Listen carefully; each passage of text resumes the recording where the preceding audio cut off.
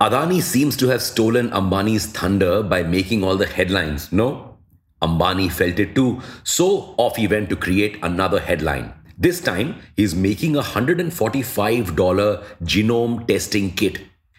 What's special about this kit?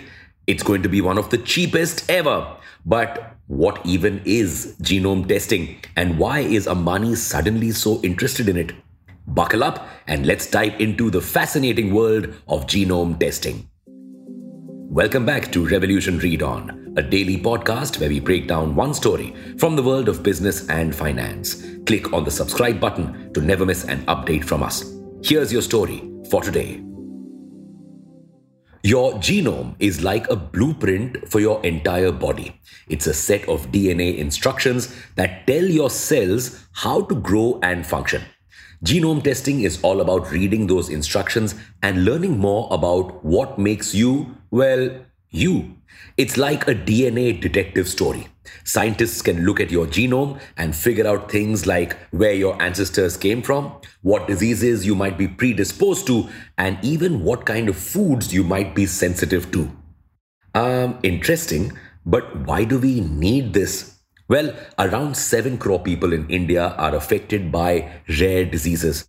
The cost of treating these rare diseases can run into tens of lakhs or even crores. That's where the genome testing kit comes in. By testing your DNA sequences, you could find out whether you contain the genes for a rare disease or even cancer and diabetes. 1 in 8 people who tried genome testing found that they had the genes for an underlying disease. Genome testing could help us focus more on preventative care rather than treatment.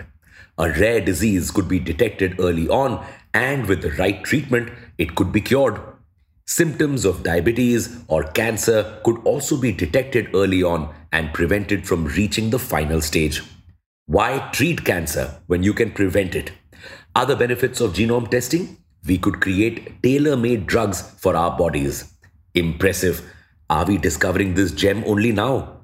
Well, genome testing has been around for quite some time. In some countries like the US, they even have genome testing kits for animals. The only problem? These kits are too expensive.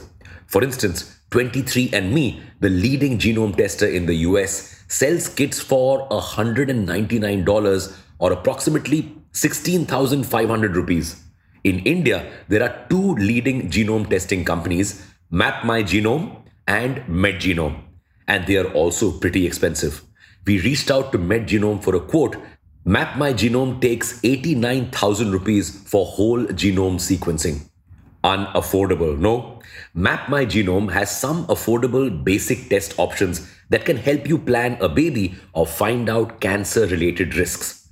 Well, enter Ambani with his khasiyat or specialty, making unaffordable affordable. Reliance is launching a genome testing kit that will cost only 12,000 rupees, as claimed in an interview. If you're thinking Reliance got its hands dirty and developed the kit itself, it did not.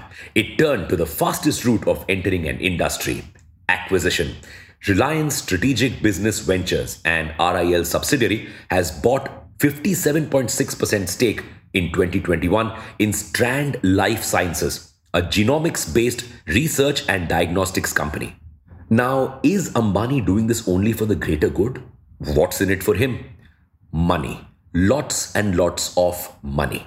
The potential that genome testing has in India is insane. The healthcare space in India is worth $372 billion. No wonder Tata, Adani, and Ambani are all betting big on this space with their diagnostic services and e-pharmacies. Ambani could get one step ahead of them, all with his bet on genome testing. How? Data. Lots and lots of biological data. This data will highlight what percentage of people are predisposed to cancer, what percentage have diabetes, which rare diseases are more prevalent, and so on.